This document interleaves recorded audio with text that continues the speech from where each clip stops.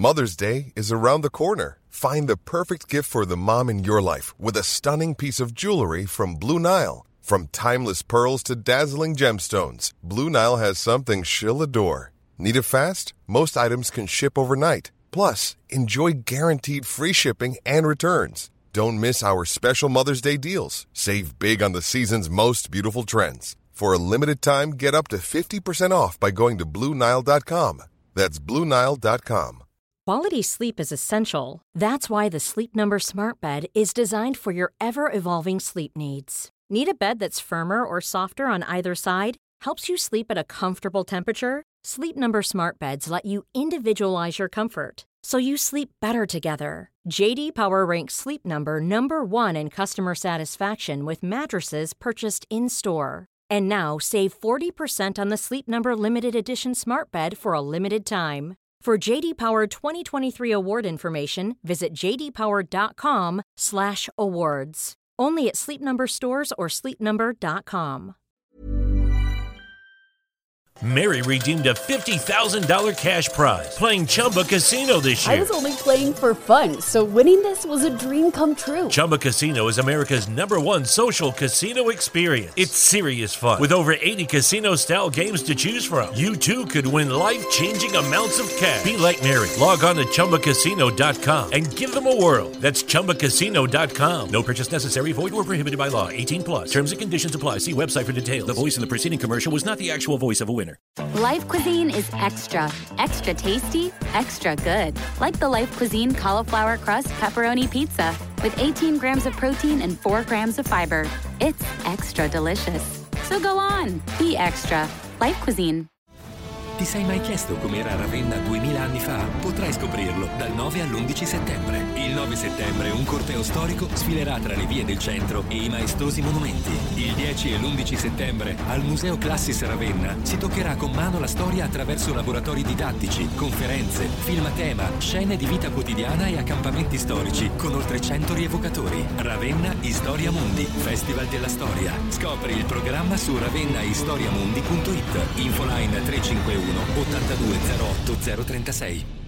Salute e salve e benvenuti alla Storia d'Italia. Episodio 107. Dio aiuta i romani. Questo episodio è dedicato a Tommaso, medico e scienziato. Grazie per avermi ascoltato e buon viaggio tra le stelle. Per Aspera ad Astra. Ancora grazie a tutti i 301 sostenitori su Patreon, Typee e YouTube. Ce l'abbiamo fatta, abbiamo bucato la barriera dei 300. Abbiamo 7 nuovi arrivati in queste settimane. Su YouTube, a livello Galileo Galilei, abbiamo Guido Mazzei, mentre su Patreon abbiamo Lorenzino e Gabriele Belloli. A livello Marco Polo abbiamo il primo che si è abbonato direttamente sul mio sito, ovvero Ernesto Caldiroli.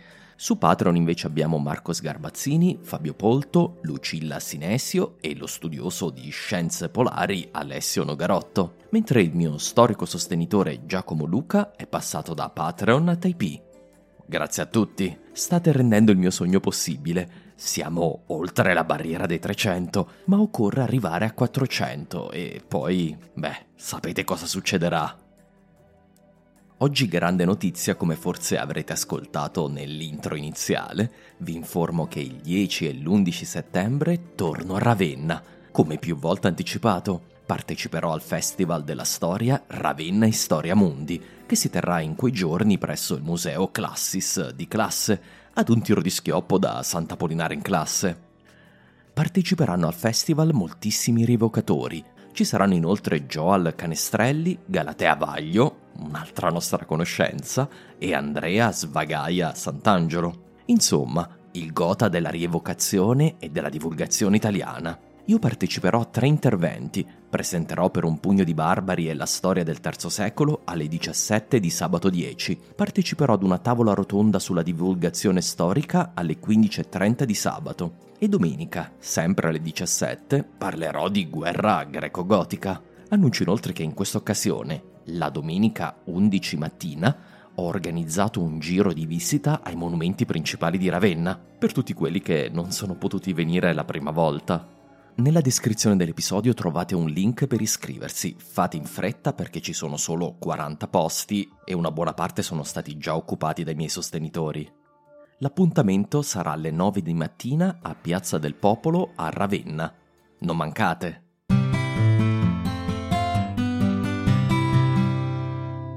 Ci siamo lasciati nella narrazione principale al 613, l'anno in cui Brunilde fu fatta a pezzi. Abbiamo fatto un giro in compagnia di Palodiacono nel Friuli e abbiamo assistito all'invasione dell'Oriente da parte dei persiani. Abbiamo anche viaggiato attraverso l'Europa post-apocalittica del nostro Colombano.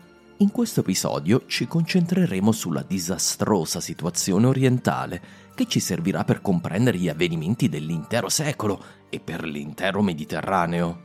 Il disastro per l'impero romano che si srotolerà in questo episodio è infatti di immani proporzioni, senza paragoni nella storia imperiale.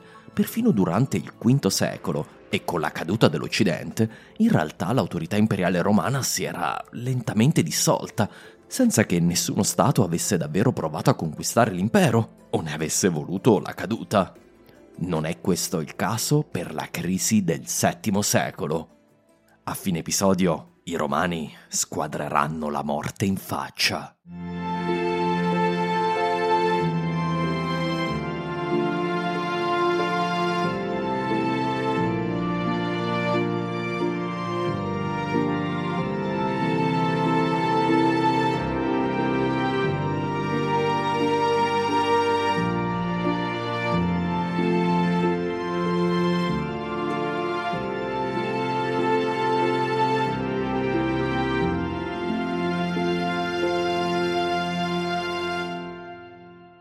Eraclio, da quando era diventato imperatore nel 610, si era posizionato come un imperatore legittimo, il salvatore dell'impero dopo gli anni di tirannide di Focas.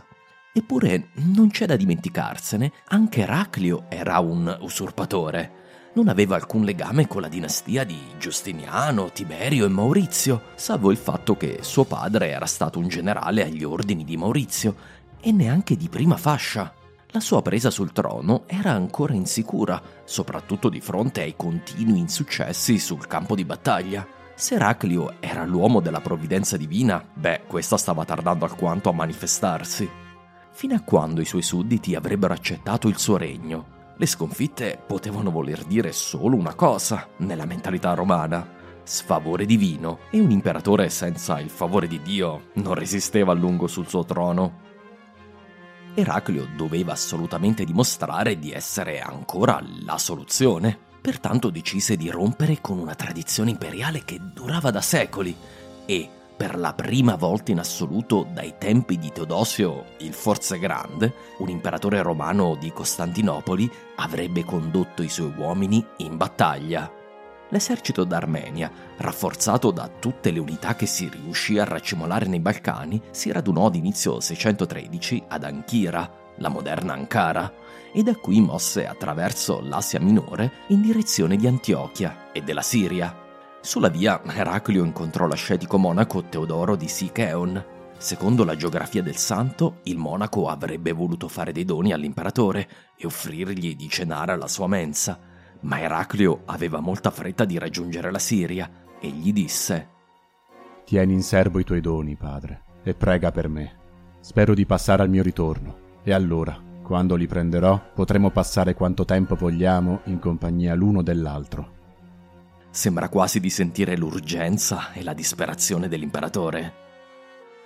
Quasi certamente Eraclio era con il suo fratello Teodoro. Con la sua grande armata mosse attraverso le porte della Cilicia ed entrò in Siria, muovendo contro Antiochia. Il piano era chiaro: se i romani volevano avere una speranza di battere i persiani, occorreva riprendere la Siria e ricongiungere le due parti disgiunte dell'impero. Sappiamo che l'iniziativa includeva anche un intervento di Nicetas dall'Egitto. Questi deve essere riuscito ad eludere l'esercito di Sharbaraz per muovere verso nord, attraverso la Palestina e la Siria, in direzione dei suoi parenti che invece scendevano da nord. Un piano in apparenza perfetto. Ma i persiani avevano i loro di piani. Grazie alle loro spie debbono essere venuti a sapere che l'imperatore in persona, con il suo esercito presentale, stava discendendo su di loro. Gli iraniani decisero quindi di riunire gli eserciti di Sharbaraz e Shahin in Siria per fare fronte comune. E fu così che, in quella primavera del 613, tutti i grandi eserciti romani e persiani si concentrarono in Siria, per quello che si annunciava come un vero e proprio showdown, e in contemporanea mentre un altro showdown avveniva in Francia, che porterà alla fine di Brunilde. Purtroppo non sappiamo molto di quello che accadde dopo. Dalle nostre scarne fonti è chiaro che inizialmente Eraclio, Teodoro e Nicetas ottennero alcuni successi, anche se pagati a caro prezzo. I persiani si ritirarono, ma ad un certo punto arrivarono rinforzi. Per dare un senso a tutto questo, credo che inizialmente i romani riuscirono a sorprendere Shahin con le loro forze coalizzate, ma poi Sharbaraz arrivò con il suo di esercito, ribaltando la situazione. Tutto quello che possiamo intuire è che Eraclio fu pesantemente battuto. Ahimè, in questi frangenti che mi mancano le storie come quella di Teofilatto Simocatta. Quello che sappiamo è che quell'autunno, a fine campagna, Eraclio era impegnato in una dura e disperata battaglia di retroguardia, con il solo obiettivo di estrarre il suo esercito dalla Siria, ritirandosi verso le gole della Cilicia che danno accesso all'altopiano anatolico. Entro la fine del 613 i persiani avevano conquistato Tarso e le altre grandi città della Cilicia, mentre Nicetas era tornato in Egitto. La missione di Eraclio era fallita. L'imperatore fu costretto a tornare con la coda tra le gambe a Costantinopoli. Se aveva cercato una grande vittoria per legittimare il suo governo, aveva appena ottenuto esattamente l'opposto. Eppure, nonostante i tempi davvero cupi, i soldati avevano forse avuto modo di iniziare ad apprezzare il suo talento militare. La campagna inizialmente non era stata un disastro, e questo era più di quanto si potesse dire degli ultimi 10 anni di guerra. Credo inoltre che i soldati furono molto colpiti di vedere il loro imperatore condividere le difficoltà e i pericoli cui erano sottoposti. Vale la pena ribadirlo, nessun romano aveva visto niente del genere nel corso della sua vita, né si ricordava esempi simili nel recente o lontano passato. La grande crisi iniziava ad estrarre da Eraclio il meglio di sé.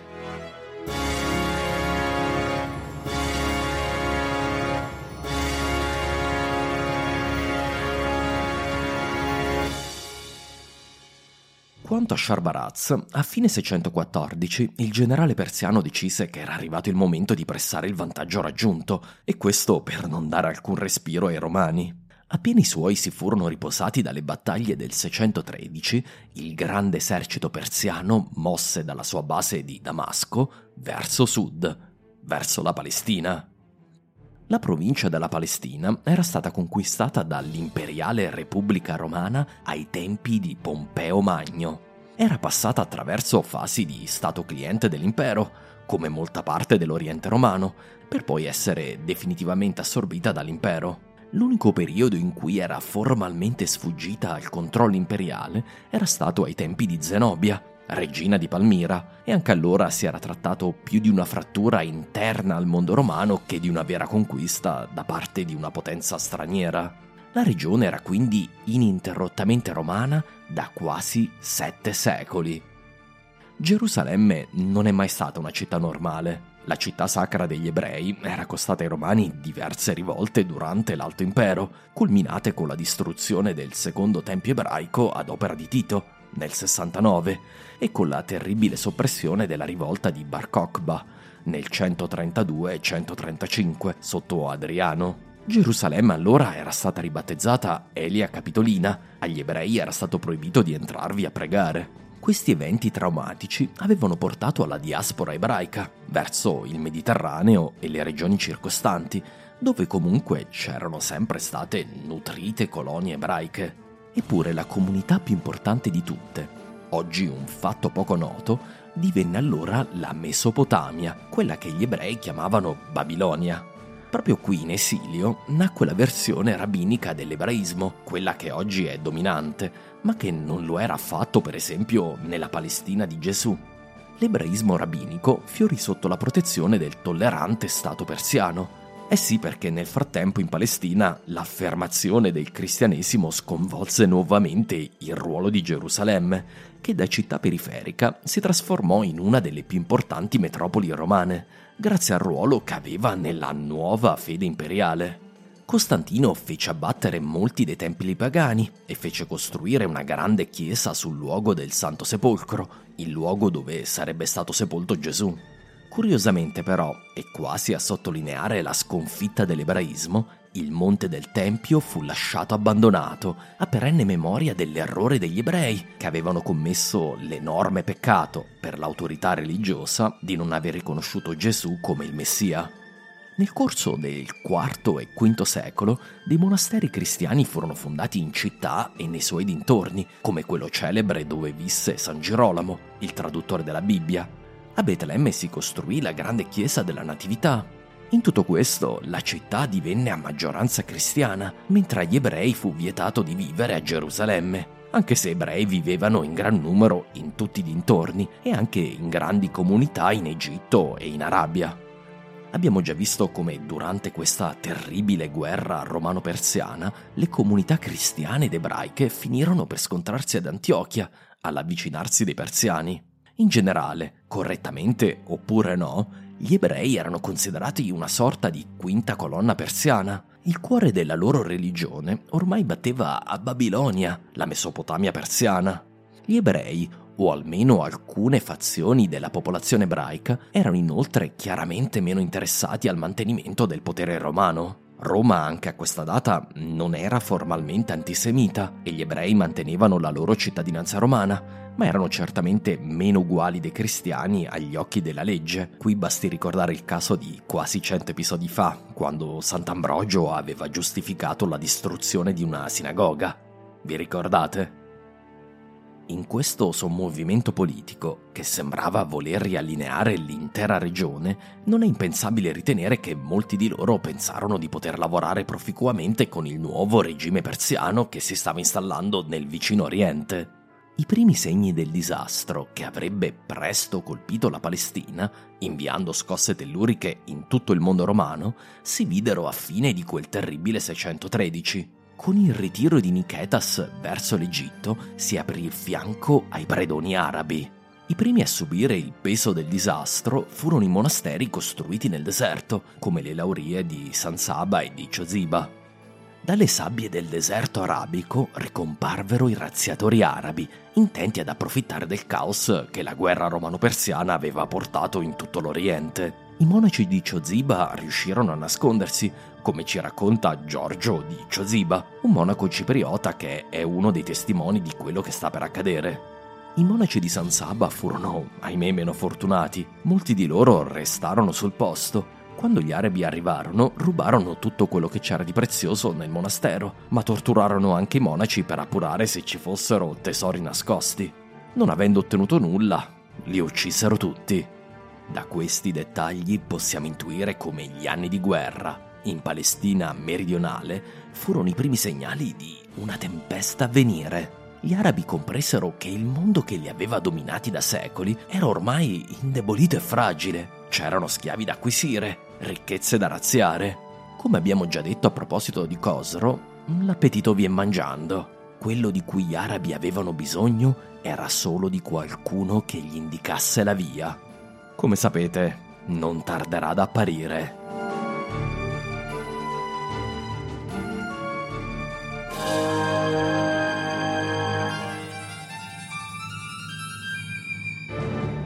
Mentre gli arabi saccheggiavano la frontiera desertica della Palestina, i persiani muovevano verso le città. Conquistata la Galilea, Sharbaraz mosse verso Tolemaide, la città che un giorno sarà Acri, la principale fortezza crociata in Palestina.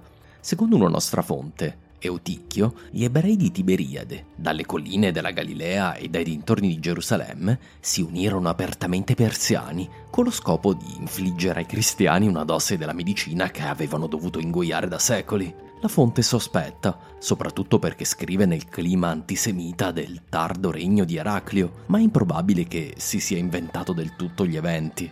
Anche scontando le esagerazioni, è chiaro che chiese furono bruciate e i cristiani furono costretti a fuggire come profughi verso la relativa protezione delle mura di Tolemaide. Quando i persiani arrivarono lì, la città cadde rapidamente. Secondo sempre le nostre fonti cristiane, il palazzo del vescovo fu saccheggiato, mentre si scatenavano pogrom anticristiani che forse i persiani si guardarono bene dal fermare. Una volta occupata Tolemaide, Sharbaraz mosse contro la città dove era nato il nostro amico Procopio, Cesarea, la più grande città della regione, capitale della Palestina. Cesarea fu occupata senza colpo ferire e Sharbaraz vi stabilì la sua amministrazione, creando un concilio persiano e nominando un governatore. Anche qui gli iraniani erano venuti per restare. Il generale persiano sembra aver voluto evitare ulteriori disordini. Era venuto in Palestina per incorporarla nell'impero persiano, non per saldare i conti tra le innumerevoli fazioni religiose della regione. Non fu il primo né l'ultimo conquistatore che sarebbe stato invece risucchiato dalle tensioni religiose di questa terra santa senza pace. Sharbaraz intendeva infatti occupare la Palestina pacificamente. Dei messaggeri furono inviati a tutte le città della regione, invitandole ad arrendersi ai nuovi occupanti. La grande armata iraniana restò accampata a Cesarea, dove doveva servire da braccio armato nella negoziazione. Ovviamente la città più importante rimasta in mano romana era Gerusalemme. In città, come a Roma, l'autorità più alta di tutte era ormai il patriarca cristiano, ovvero Zaccaria. Sharbaraz gli offrì di proteggere la ricchezza e la sicurezza della città, in cambio questo di una pacifica sottomissione, nel qual caso avrebbe inviato una commissione di funzionari persiani con lo scopo di costituire un nuovo governo civile per la città di Davide e di Gesù. Il patriarca Zaccaria spese tutto il suo capitale politico e convinse i notabili di Gerusalemme ad accettare l'accordo, e la commissione persiana giunse infatti presto in città. Molto probabilmente altre città della Palestina fecero lo stesso, anche se Gerico restò in mano romana e l'esercito di Nicetas continuò a proteggere gli approcci all'Egitto, il gioiello più prezioso della corona romana. Non era però destino che Gerusalemme cambiasse di mano così facilmente. Il primo test arrivò nella successiva primavera. La Pasqua di quel 614 cadeva il 30 marzo. Le festività pasquali erano sempre un'occasione per sfogare le tensioni interreligiose tra i cristiani e i discendenti del popolo eletto. Infatti, con la conquista persiana, molti ebrei erano tornati nella loro ancestrale capitale. Ancor peggio, a quanto pare gli ebrei, dopo l'arrivo della commissione persiana, avevano avuto l'ardire di progettare la costruzione di un terzo tempio su quella che oggi è la spianata delle moschee, iniziando perfino i primi lavori di costruzione. Di fronte a queste, aperte le virgolette, provocazioni, chiuse le virgolette, i cristiani colpirono. I verdi e blu del circo di Gerusalemme unirono le loro forze per assassinare i membri della commissione persiana. Con il sangue persiano battezzarono la loro determinazione a resistere. I cristiani se la presero ovviamente anche con quelli che credevano fossero i responsabili della catastrofe abbattutasi sull'impero cristiano di Roma. Gli ebrei, quegli ebrei che, a loro detta, avevano invitato i persiani in città. Un pogrom si scatenò nelle vie della città santa, con un terribile massacro di ebrei. I sopravvissuti fuggirono in direzione della vicina Cesarea e si gettarono ai piedi di Sharbaraz chiedendo protezione e vendetta per i loro morti. Questa deve essere stata l'ultima goccia per il generale iraniano. Se i cristiani di Gerusalemme volevano la guerra, bene, l'avrebbero avuta. In pochi giorni il suo esercito si mise in marcia verso la città santa.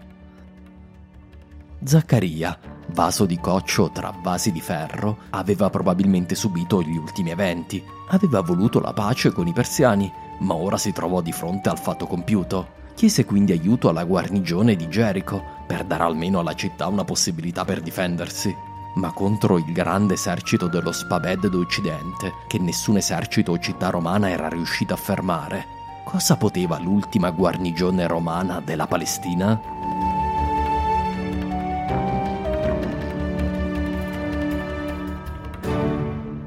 Alla fine di aprile l'assedio ebbe inizio. I persiani circondarono la città e iniziarono a costruire le loro macchine e torri mobili d'assedio. La guarnigione di Gerico, arrivata troppo tardi, si ritirò verso l'Egitto. Era stata l'ultima difesa che aveva avuto la Palestina dalle razzie degli arabi. Nel giro di pochi anni molti dei monasteri del deserto saranno abbandonati.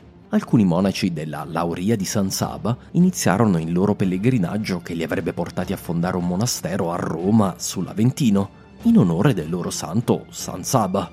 Un monastero che esiste ancora oggi. Questo per ricordarvi che la storia di questi eventi, che possono apparire molto lontani, è legata a quella italiana. Nei prossimi episodi vedremo fino a che punto. Il 17 maggio del 614 le mine dei persiani ebbero infine la meglio delle mura di Gerusalemme. Una breccia fu aperta nei pressi della porta di Damasco e le truppe di Sharbaraz sciamarono dentro la città. Non si trattò di una pacifica conquista, ma di una lotta senza quartiere. Molti degli esagitati che avevano causato questo disastro decisero di combattere fino alla morte, nascondendosi in grotte e anfratti e conducendo una guerriglia accanita contro i soldati persiani, che si scatenarono contro la città per stanare i loro nemici. Interi quartieri furono messi a fuoco, ci furono danni e distruzioni in buona parte delle chiese della città, compresa l'immensa struttura della cattedrale del Santo Sepolcro. A quanto pare dei guerriglieri cristiani si erano nascosti nelle chiese assieme ai civili. I persiani entrarono e nella commozione generale ci furono carneficine anche tra i fedeli raccolti in chiesa. Dopo l'iniziale massacro, per giorni la furia del saccheggio dei conquistatori si accanì sulla città, come quasi sempre accadeva dopo un assedio. È impossibile verificare i dati delle nostre fonti. La storia di Khosro, una cronaca di un cristiano che viveva all'interno dell'impero persiano, cita 17.000 morti. Altre fonti romane hanno numeri ben più alti, quasi certamente esagerati, visto che è probabile che la città avesse circa 50-60.000 abitanti alla data di questi eventi. Eppure abbiamo le prove che dei massacri ci furono. Negli ultimi 100 anni gli archeologi hanno trovato almeno 7 fosse comuni di quest'epoca, che includevano i resti di migliaia di uomini, morti tutti assieme e di morte violenta. Probabilmente furono uccisi e gettati in varie fosse comuni attorno alla città. Per i sopravvissuti le cose non andarono molto meglio. Dopo giorni di violenze, Sharbaraz fece marciare fuori città tutta la popolazione cristiana e diede ordine di dividerli in base alla classe sociale. I ricchi e potenti, i colti e la classe dirigente, come lo stesso patriarca Zaccaria, furono selezionati per essere deportati in Iran, lontani dal mondo romano, dove non avrebbero più potuto nuocere. Agli altri fu permesso di tornare in città. Ma Sharbaraz inviò in Persia, assieme a Zaccaria, qualcosa di ancora più prezioso. Come vi ricorderete, ai tempi di Costantino sua madre Elena aveva, come dire, riscoperto la vera croce di Gesù. Vera o falsa che fosse, il punto è che tutti i cristiani del tempo erano sicuri che fosse vera e la consideravano la più importante reliquia della cristianità. Sorprendentemente, almeno per le nostre sensibilità, i 2 pezzi di legno che costituivano la croce furono separati. Un pezzo della croce fu inviato a Costantinopoli, mentre l'altro rimase a Gerusalemme. Consapevole dell'immensa importanza ideale che questo oggetto aveva e anche dell'impatto drammatico che la sua perdita avrebbe avuto sui Romani, Sharbaraz se ne impadronì e lo inviò a Ctesifonte a decorare il palazzo del sovrano di Aranshar. Per i Romani fu una sconfitta di incalcolabile impatto, ben peggiore della perdita di Antiochia e perfino della Siria. I Romani avevano già passato tempi bui durante il regno di Giustiniano, ma Gerusalemme, la città santa, era rimasta nelle loro mani da quando l'impero era divenuto cristiano. Sofronio, un seguace di Zaccaria che si trovava ora ad Alessandria e che un giorno sarà patriarca di Gerusalemme, scrisse un commosso lamento per la conquista della città. O figli benedetti del cristianesimo, alzate al cielo i vostri lamenti per Gerusalemme sui suoi sacri colli. Piangete per le generazioni di santi cristiani, perché la santa Gerusalemme è distrutta. Benedetto Gesù, tu, che sei Signore e nostro Re, mostra la tua rabbia nei confronti dei persiani, perché hanno distrutto la città che ti fu cara, l'oggetto delle preghiere di tutto il mondo è perito. La città celeste ha sofferto un fato deplorevole. Le ondate di lacrime che scorrono dai miei occhi sono insufficienti per questo funerale. Il lamento del mio cuore è solo una piccola cosa di fronte a tale crudele sofferenza. Fu un evento di tale portata catastrofica che raggiunse perfino l'Occidente, colpendo tutti gli uomini contemporanei, come ad esempio Isidoro di Siviglia, nella lontana Iberia. Penso però che il riassunto migliore di quello che deve essere stato l'equivalente dell'11 settembre del VII secolo ci è riportato dal Chronicon Pascale, che scrive: Abbiamo sofferto una calamità che merita delle incessanti lamentazioni.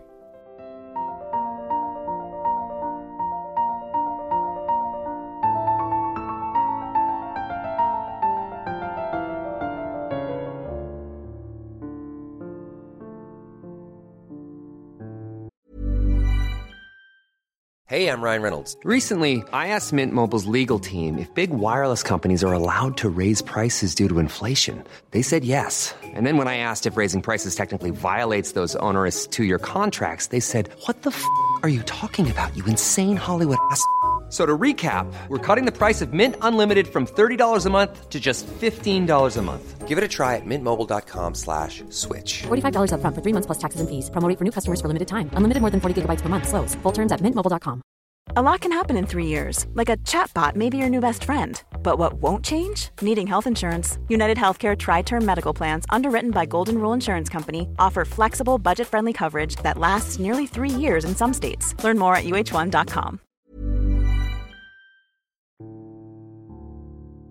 Mary redeemed a $50,000 cash prize playing Chumba Casino this year. I was only playing for fun, so winning this was a dream come true. Chumba Casino is America's #1 social casino experience. It's serious fun. With over 80 casino-style games to choose from, you too could win life-changing amounts of cash. Be like Mary. Log on to ChumbaCasino.com and give them a whirl. That's ChumbaCasino.com. No purchase necessary. Void where prohibited by law. 18 plus. Terms and conditions apply. See website for details. The voice in the preceding commercial was not the actual voice of a winner. Mary redeemed a $50,000 cash prize playing Chumba Casino this year. I was only playing for fun, so winning this was a dream come true. Chumba Casino is America's #1 social casino experience. It's serious fun. With over 80 casino-style games to choose from, you too could win life-changing amounts of cash. Be like Mary. Log on to ChumbaCasino.com and give them a whirl. That's ChumbaCasino.com. No purchase necessary. Void where prohibited by law. 18 plus. Terms and conditions apply. See website for details. The voice in the preceding commercial was not the actual voice of a winner. Dopo Antiochia, il governo imperiale aveva perso la Cilicia, il resto della Siria, la Palestina e l'Arabia. Oltre ad un terzo della popolazione dell'impero, aveva perso anche il suo centro spirituale, la sua reliquia più cara. 2 dei 5 patriarcati della Chiesa universale erano in mano persiana. Il danno all'ideologia imperiale era perfino peggiore, quasi irreparabile. L'impero romano, con i suoi secoli di egemonia sul mondo mediterraneo e sui suoi vicini germanici, aveva costruito un'ideologia imperiale che era ritenuta infallibile dai suoi abitanti. L'impero era visto come il centro del mondo, un giorno destinato a conquistarlo tutto per portare il regno di Cristo a tutta l'umanità. I regni romano-germanici dell'Occidente erano considerati alla dipendenza dell'impero. D'altronde questi regni non ne riconoscevano più o meno spontaneamente la supremazia ideologica. Neanche i re dei Franchi si sognavano di mettersi sullo stesso piano dell'imperatore romano, men che meno i Visigoti o quei parvenu dei Longobardi.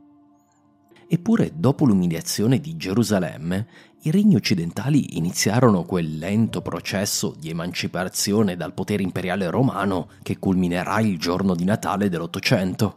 Se l'impero non riusciva a difendere neanche Gerusalemme e veniva umiliato dai persiani, a cosa serviva riconoscerne la preminenza? Nei Balcani la conquista di Gerusalemme segnalò agli Avari che non c'era più alcuna ragione di mantenere il trattato raggiunto con Focas. Dopo le incursioni degli Slavi, ora furono le stesse armate degli Avari ad iniziare a percorrere in lungo e largo la penisola balcanica. Naissus fu conquistata quasi subito, mentre un continuo flusso di profughi fuggiva in direzione delle poche città che restarono sicure: la costa dalmata, Tessalonica, Costantinopoli e poco altro. In Iberia i Visigoti iniziarono a sognare la definitiva riconquista della provincia di Spagna, conquistata dai Romani ai tempi di Giustiniano. Re Sisebut iniziò a premere verso sud. Come vedremo, solo in Italia e solo con i Longobardi i trattati di pace con l'impero continuarono a reggere. I successi persiani, dunque, indebolirono in modo grave la situazione geopolitica dell'impero romano. Una sconfitta di tali colossali proporzioni, normalmente, avrebbe causato la caduta dell'imperatore romano, in seguito ad una tale clamorosa dimostrazione di sfavore divino. Come Dio avrebbe potuto permettere che la sua città fosse conquistata da degli adoratori del fuoco, se non fosse in ira contro il suo principale rappresentante terreno, ovvero l'imperatore Eraclio?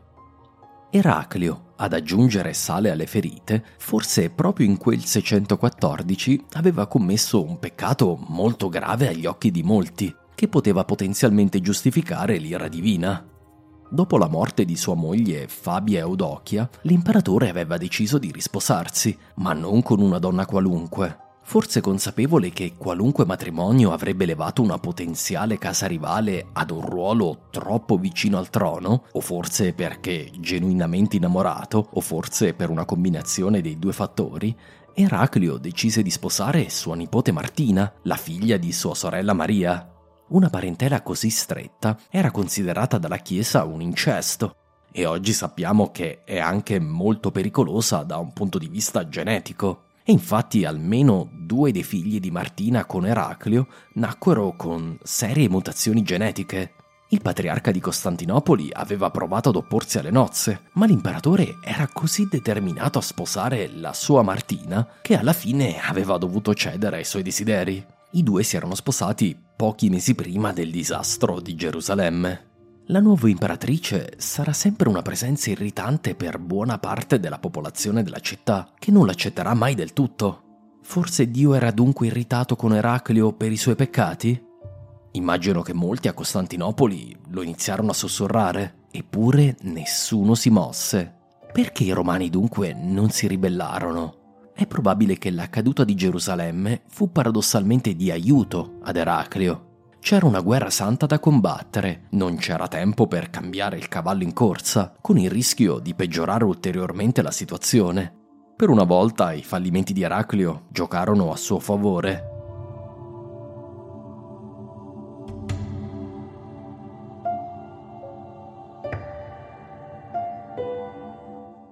Il 615 non portò alcun respiro alle stremate forze dell'impero dei Romani. Nuova Roma fu attaccata da ogni direzione.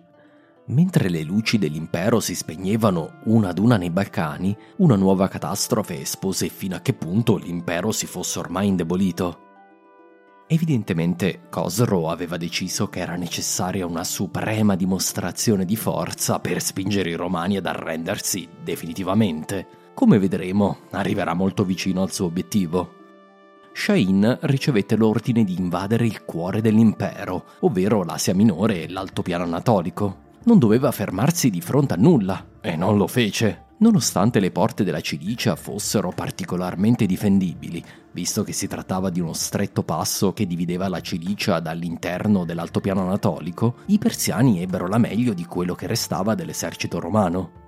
I romani si ritirarono in buon ordine, ma disperando di poter affrontare di nuovo Shahin in campo aperto.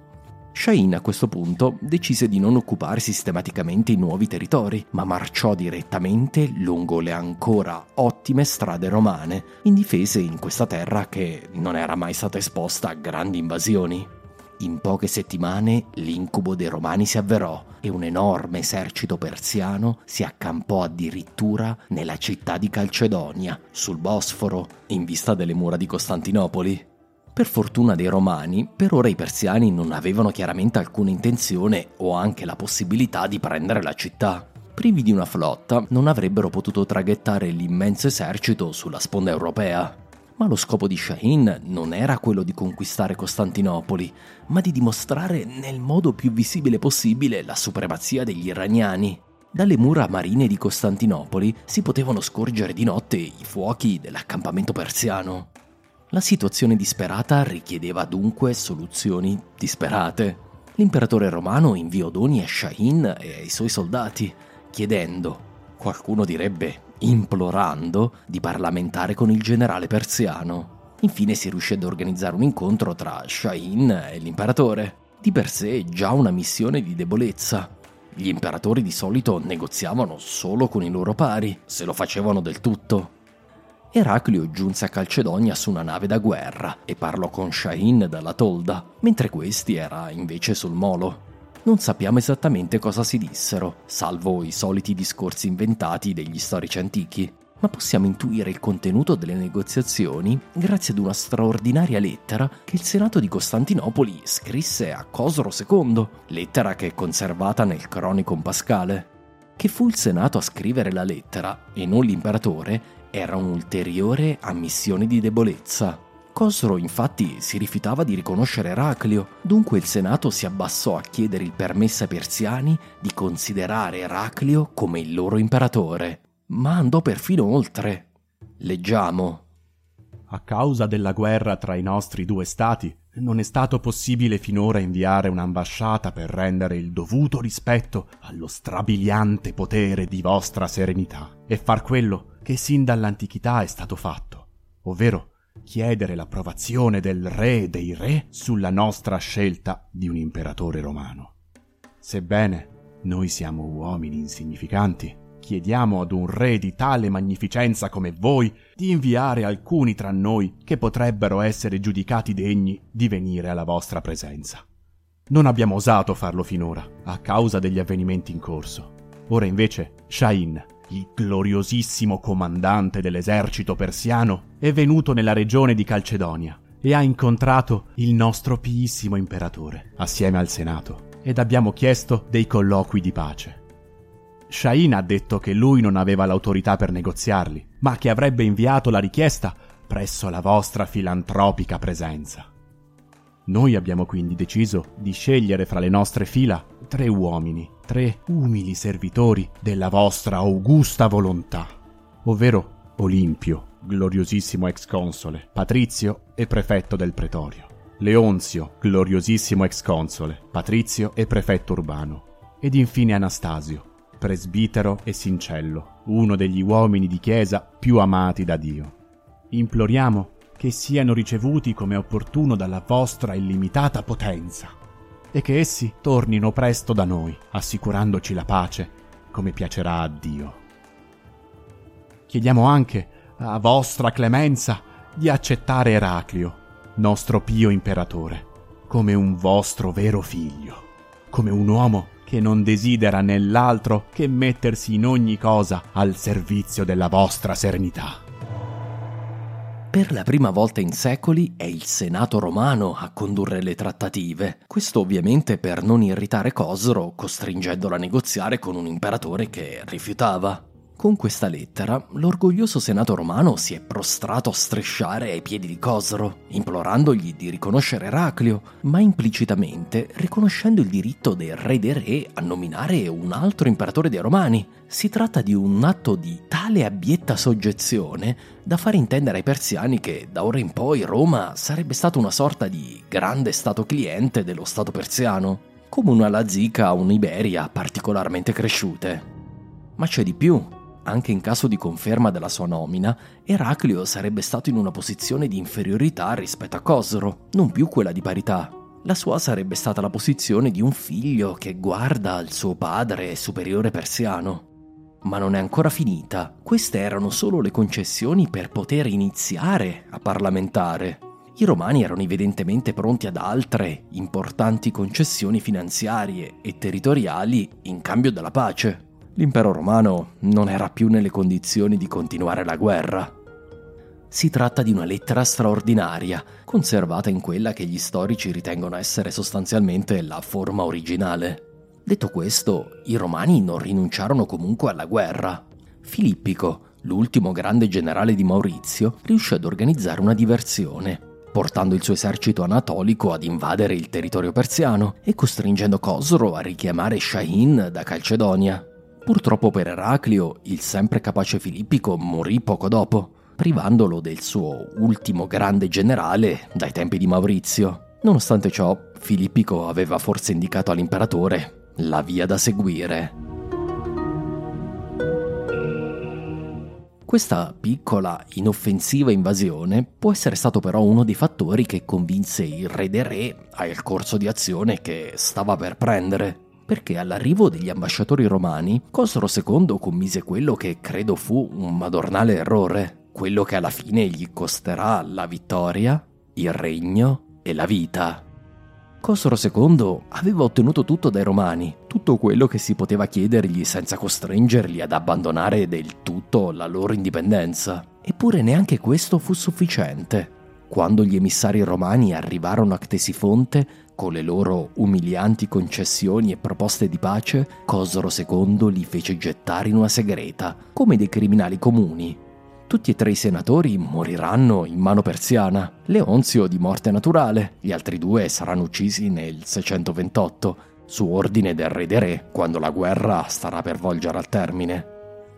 Una volta imprigionati 3 dei più onorati senatori romani, Cosro inviò istruzioni ai suoi generali di raddoppiare gli sforzi per distruggere quello che rimaneva dell'impero romano. Cosro aveva deciso di liquidarlo e di smembrarlo.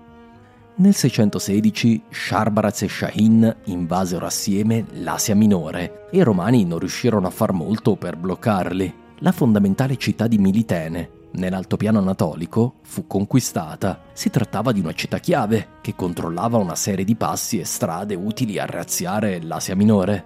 Sharbaraz fece forse ancora di peggio e giunse fino al litorale Egeo dell'Asia Minore. Ci sono segni di saccheggi e devastazioni in città come Sardi e Pergamo. Le nostre fonti sono ahimè silenti per gli anni seguenti, ma sappiamo che, dopo altri 2 anni di consolidamento in Asia Minore, i 2 terribili generali persiani passarono all'attacco del gioiello principale della corona, l'Egitto. Nel 619 gli eserciti persiani ruppero le difese di Niketas e passarono ad assediare Alessandria. La città fu presa nel giugno del 619, a quanto pare fu anche messa a sacco, costringendo Niketas e il suo patriarca alla fuga. Poco dopo Sharbaraz mosse verso sud, sottomettendo l'intero Egitto al volere persiano. Una provincia che era stata romana sin dalla conquista di Ottaviano Augusto in persona era ormai perduta all'impero romano. Nel 620 nessuna nave carica di grano e di oro sarebbe più partita da Alessandria alla volta di Costantinopoli. Il disastro poteva considerarsi totale. Perché i romani furono travolti dai persiani nel quasi ventennio che va dal 602 al 620? Rispondere è piuttosto semplice in realtà. I romani pagarono le loro divisioni, il prezzo di 2 cambi di regime violenti che portarono a diversi round di purghe dei vertici politici e militari, con alti costi in termini di capacità di governo e di reazione militare al nemico.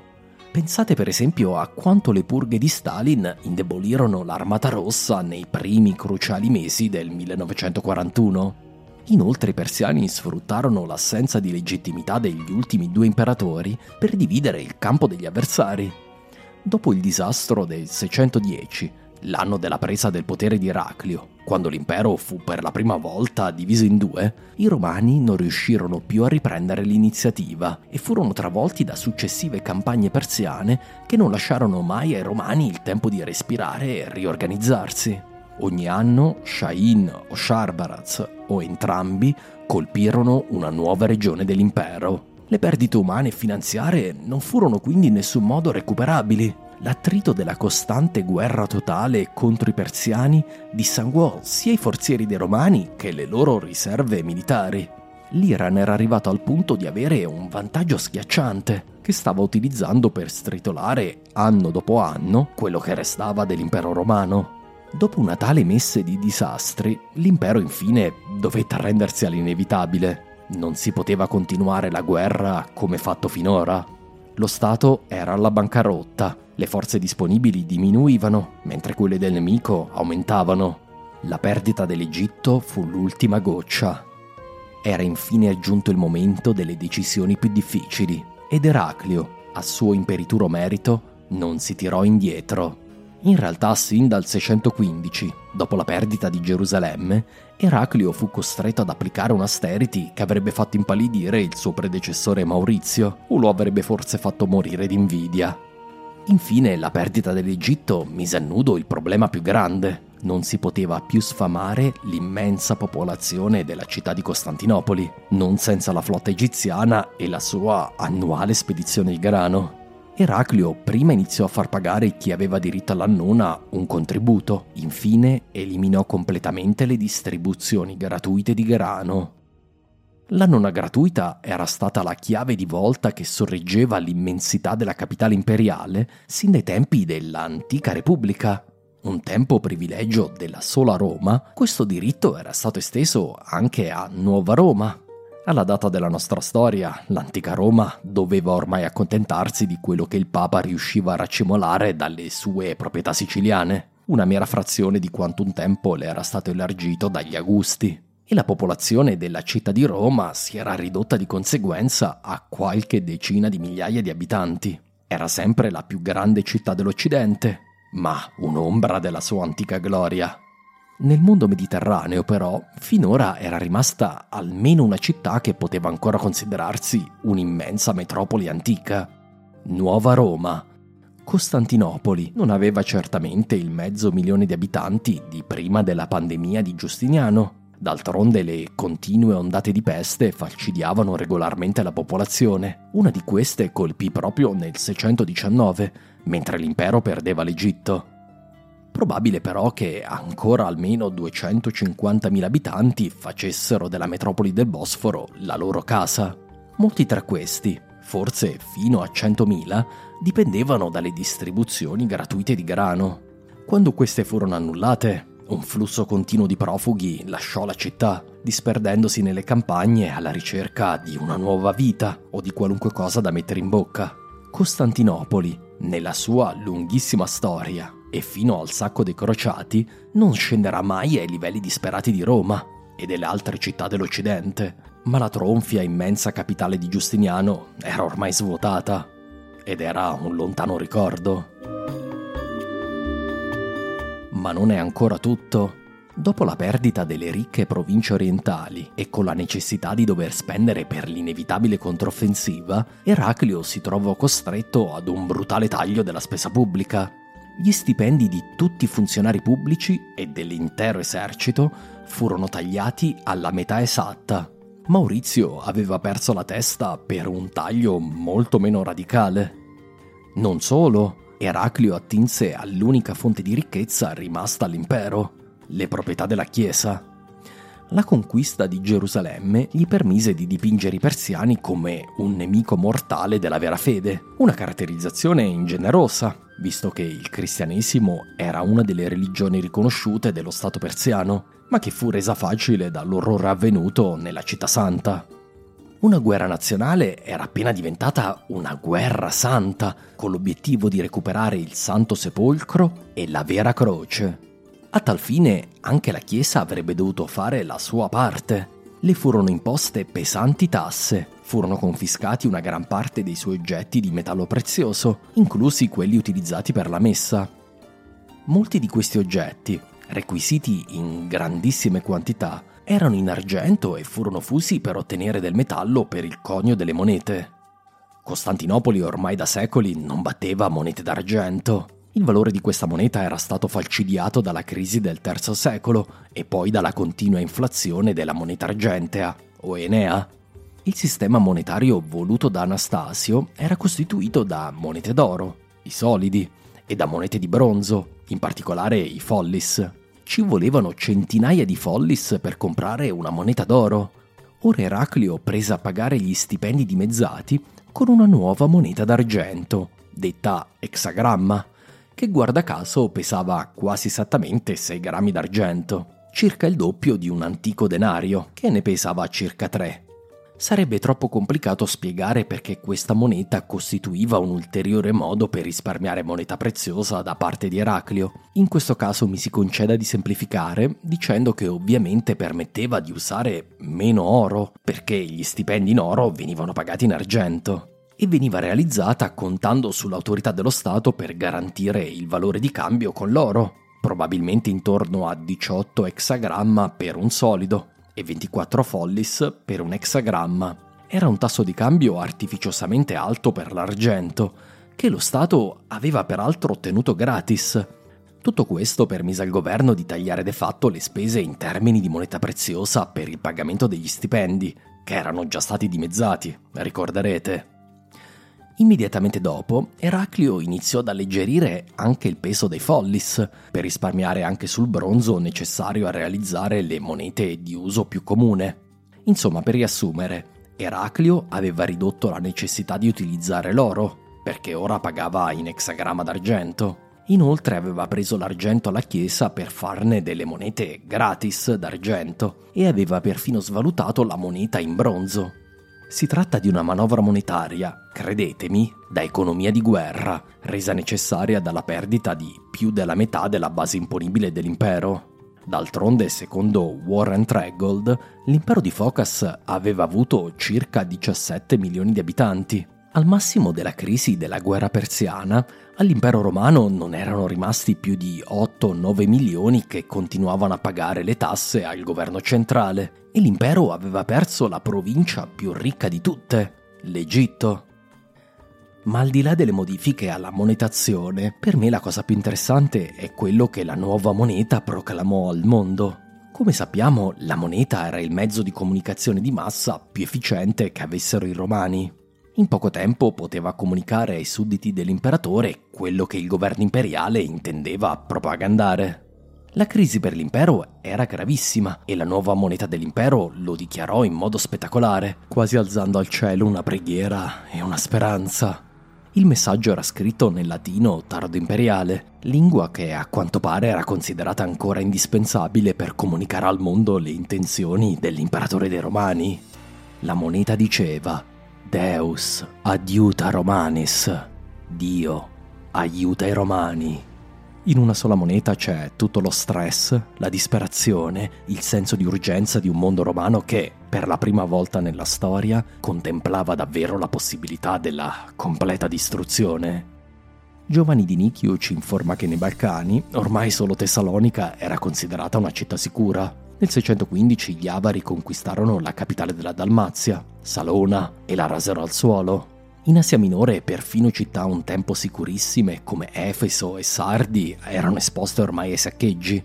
Il resto dell'antico impero d'Oriente era in mano persiana, dall'Armenia alla Mesopotamia, dalla Siria all'Egitto. I contatti con l'Italia si erano quasi interrotti. L'Italia romana era percorsa da venti di ribellione. In Spagna il re visigoto Sisebut approfittò della debolezza imperiale per conquistare Malaga, restringendo il dominio romano ad una stretta fascia costiera della moderna Andalusia. Eraclio fu costretto nel 617 a riconoscere le conquiste dei Visigoti.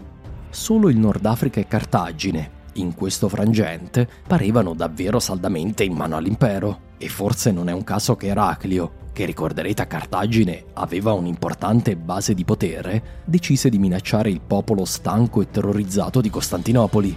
Se non lo avessero sostenuto in tutto e per tutto e senza fiatare, disse, era pronto a portare la capitale imperiale e tutta la corte a Cartagine. La minaccia funzionò e il pacchetto di austerity del governo passò. La città si unì attorno al suo imperatore, e questo per tentare un'ultima disperata difesa di un impero che sembrava condannato a morte.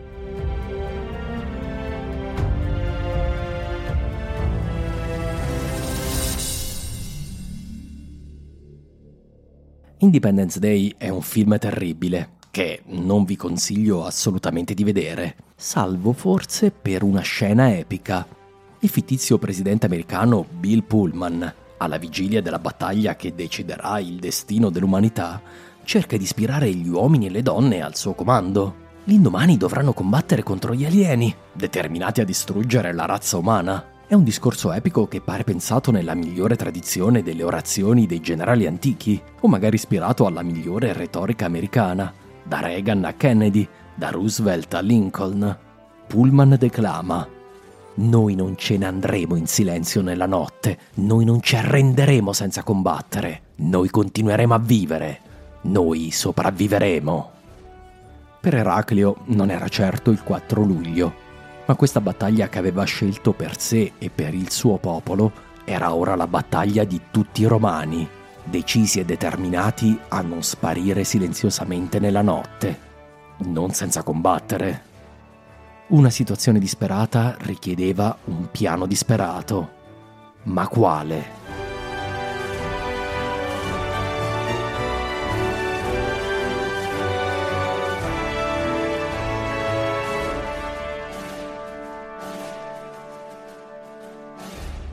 Grazie mille per l'ascolto. Prima di salutarvi mi copro il capo di cenere e annuncio un piccolo errore. Ho detto nell'ultimo episodio che Bregenz era in Svizzera, ma seppur di pochi chilometri è in realtà in Austria. Chiedo scusa. Nella prossima puntata torneremo in Italia per parlare dei Longobardi sotto un'altra luce. Parleremo della quotidianità dei Longobardi, del loro cibo, dei loro vestiti, delle loro abitazioni, delle loro armi. Per farlo parlerò con Gabriele Zorzi, il fondatore dell'associazione di rievocatori, la Fara.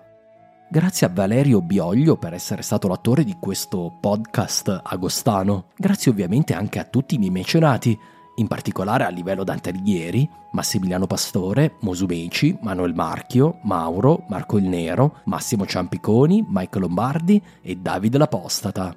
Grazie anche a Leonardo da Vinci, Paolo, Pablo, Simone, Ido e Jacopo, Riccardo, Frazemo, Enrico, Alberto, Davide, Andrea Vovola ed Agostini, Settimio, Giovanni, Cesare, Francesco Favazza e Cateni, Jerome, Diego, Alancic, Flavio, Edoardo Vacher e De Natale, Stefano, Luca, Arianna, Maria Teresa, John, Fasdev, Norman, Claudio, Marco, Barba King, Alfredo, Manuel, Lorenzo, Corrado, Pier Nicola, Inspaten e Totila. Siete voi con il vostro aiuto ogni mese che rendete possibile questo podcast e il mio sogno di diventare divulgatore a tempo pieno. Alla prossima puntata!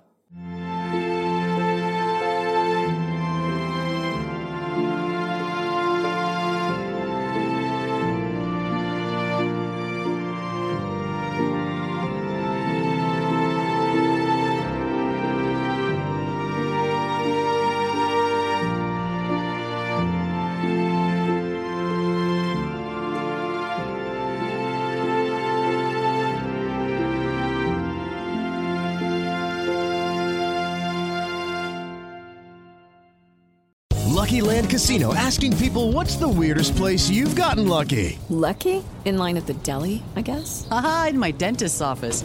More than once, actually. Do I have to say? Yes, you do. In the car before my kids' PTA meeting. Really? Yes. Excuse me, what's the weirdest place you've gotten lucky? I never win and tell. Well, there you have it. You can get lucky anywhere, playing at LuckyLandSlots.com. Play for free right now. Are you feeling lucky? No purchase necessary. Void where prohibited by law. 18+. Terms and conditions apply. See website for details. Flexibility is great. That's why there's yoga. Flexibility for your insurance coverage is great too. That's why there's United Healthcare Insurance Plans. Underwritten by Golden Rule Insurance Company, United Healthcare Insurance Plans offer flexible, budget-friendly coverage for medical, vision, dental, and more. One of these plans may be right for you if you're, say, between jobs, coming off your parents' plan, turning a side hustle into a full hustle, or even missed open enrollment. Want more flexibility? Find out more about United Healthcare Insurance Plans at uh1.com. Mom deserves the best, and there's no better place to shop for Mother's Day than Whole Foods Market. They're your destination for unbeatable savings, from premium gifts to show-stopping flowers and irresistible desserts. Start by saving 33% with Prime on all body care and candles. Then get a 15-stem bunch of tulips for just $9.99 each with Prime. Round out Mom's menu with festive rosé, irresistible berry chantilly cake, and more special treats. Come celebrate Mother's Day at Whole Foods Market.